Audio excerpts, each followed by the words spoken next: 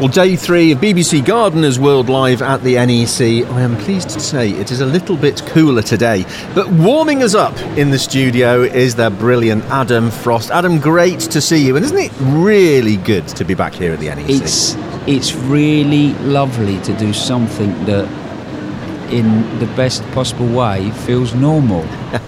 And you get that sense, don't you, from people that they're just out to have a nice time. The mood's, unless it's just me in my own bubble, but I think you're right. It feels nice. Yeah. We've got big windows in the studio here looking out. There's lots of people there. So many people walking past with trolleys absolutely stuffed with plants. Yeah, rammed. It's great to see. Yeah, it is. I think the marquee over there, there's a lot of sort of obviously selling going on, but the place is absolutely rammed. And it's just, I don't know, over the last few years and now to see people back out and doing what they're doing, but actually to realise as well that we've probably gained ourselves a few gardeners along the way.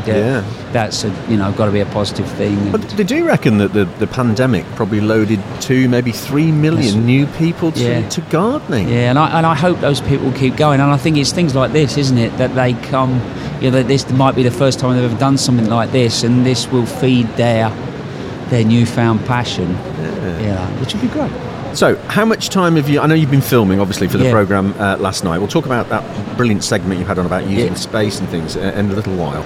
But have you had a look round? What's been catching your eye? I mean, obviously the show gardens and things, but what else has been catching your eye? I love going in the marquee, so I've already had a bit of a whiz round, and because obviously I went home Thursday night, so now in my greenhouse are a few more chilies than there was.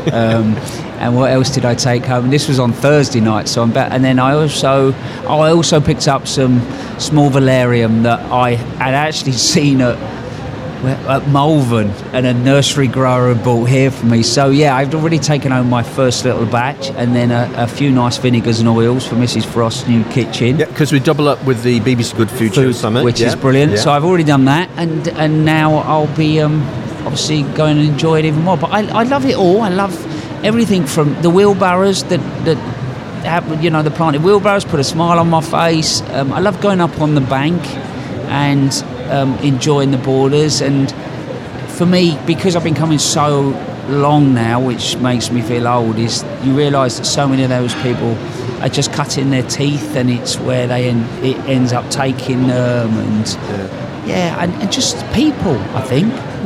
That's what I love about this place. I was struck this year, perhaps more so than previous years, about the natural looking gardens and borders. And of course, anything that you want to look really natural takes an awful lot of planning, which is counterintuitive, that, isn't it? But that whole sort of meadow look and that feel of just not being messed with seems to be quite strong. It is strong. I'm a bit sort of... it's being talked about as being strong or new. You've got to remember, I was someone that worked for Jeff Hamilton, that I can remember doing an ornamental meadow in 1996 with him before he passed away. So for me, it's been going on a long time. But I think the bit that I like, that's being obviously now driven partly by the designers and that we're talking a lot more about, is about backing off, is about we're not just gardening for us, we're gardening for wildlife. And that's become, I think what it is, it's becoming mainstream rather than probably a smaller group of people that knew it was important. And so now the fact that it's out there and you can see so much of it, it tells you that that's definitely going to feed its way into our gardens. The other thing I've noticed this year, and again possibly as a result of the pandemic and people coming into gardening, the amount of young people here. We always have, there is always a good contingent of young people coming. Schools come and then they come on their own at the weekends and things. But there seems to be so many more this year who are really engaged and asking the right questions. And their approach to gardening is about biodiversity and pollinators. And that's exactly what I was going to say. I think what's quite... what's lovely is that younger generation are probably straight away approaching it from an environmental or a health point of view. So even when they're growing veggies, they're growing it for a certain reason, and these green spaces are because they realise that they're good for them as human beings. And it's interesting, isn't it? I think when I was at school, history always seemed like it was the slightly more important, superior subject to geography. Whereas actually now, geography is a big deal. And even going back with my kids and going in and listening, geography is talked about in a different way. And I think that in a way, is playing its part in the understanding that if they understand what's going on outside their back door, they'll understand a bigger world. And house plants. Yes, I was going to say that's the other thing, isn't it? That just puts a smile on my face because it takes me back to being a kid and my nan and rubber plants and all that, and mother-in-law's tongue and all of that sort of things like that. But also at the same time, that if people want to bring those into their life, even if they haven't got a garden at the moment, if they ever get their hands on one, they're going to be gardeners. Once upon a time, students all used to have a spider plant or something, didn't they? And something with a big leaf on it. That's all changed now. I was talking to some students the other day and said, "Oh no, I want this aspidistra." Somebody mentioned. Oh yeah. You can't get hold of those now. No, it's crazy. And actually, even I know, but even when I was, it was really strange how to the detail it's gone to. When I was at Chelsea, there was actually someone putting electrodes. He was a dance. He made dance music.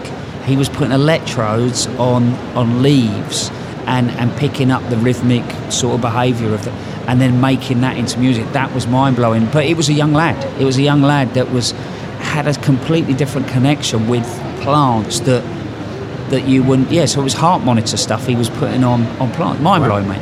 Which is great because that they're engaging in it and maybe taking it in a different direction. Yeah. Now I know you were filming the last couple of days. The programme went out last night. I know you haven't had time to watch it yet, but you had a great segment in there about using space and movable space for storage and all the rest of those things. Well, just tell me about that. Yeah, I mean, I was sort of trying to remember what I did. It just seems like about 4 days ago that I actually did it now. But I think in reality, with gardens are about people, they're about plants, they're about, I suppose, place. I like gardens to feel like buildings, but space is the most important thing. So it's all about organising the space so that you get the most out of it. But that starts from the house. So it might start from the kitchen window, it might start from the back door, whatever it is, that everyday connection with the garden. And then it's about getting the space organised so that you get more out of it as a family. So when you first start, I try and get people not to think about it as even as a garden, because we can be very quick to go, yeah, but I want this as plant, and I want that plant, and I want this plant. Whereas actually, if you can organise the space, which you can do in different ways, you can do it a visual, so you can go, well, actually, I want to look at that area. I want that area then to visually link to that area. Or you can say, well, actually, the sun comes up here. We want to be able to have a midday space. We want a space at the end of the day. There's no point in us having a breakfast space so you work out how it sits with life. Then, if you think about a garden in its simplest form, if you look from above, it's just a load of 2D shapes. So it's about balancing those shapes, playing with the space. Then you can bring the materials, then you can bring the plants to bring it all alive, really. So, Lots of new plants here as well this year. I think there's 40 new varietals in, and in fact, Neil Gow brought in yesterday for me some of the Peter Seabrook sweet peas, which they've got, which were absolutely lovely.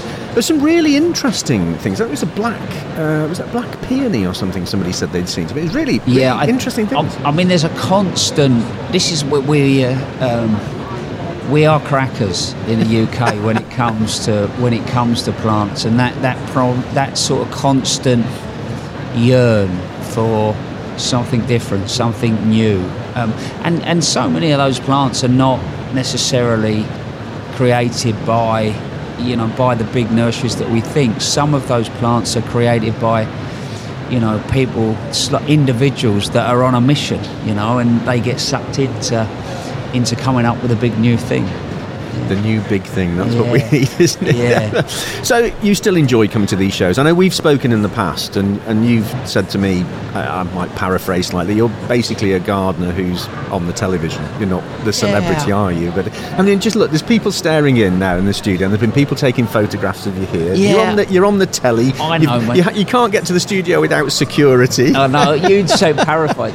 Don't get me wrong, I feel completely and utterly privileged that people make a fuss of me, but it was never part of a plan. No, I'm ultimately a lad that just loves gardening, and I've been lucky enough that I now create them, and I suppose I've been even more lucky that someone's decided that it's a good idea if they put a camera in my face and I can talk to people about them. So I find that bit of it out there bizarre, and I think I just always will.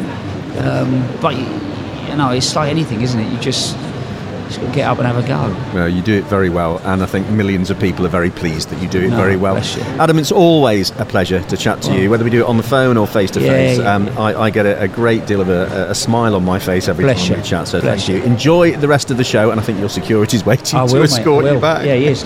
He looks scary, doesn't he? He's a big bloke. Do you know what? He's a lovely old boy, though. He really is a lovely lad. Yeah, so I've got the rest of the day, and I've got all day tomorrow as well. Enjoy it. Cheers, mate.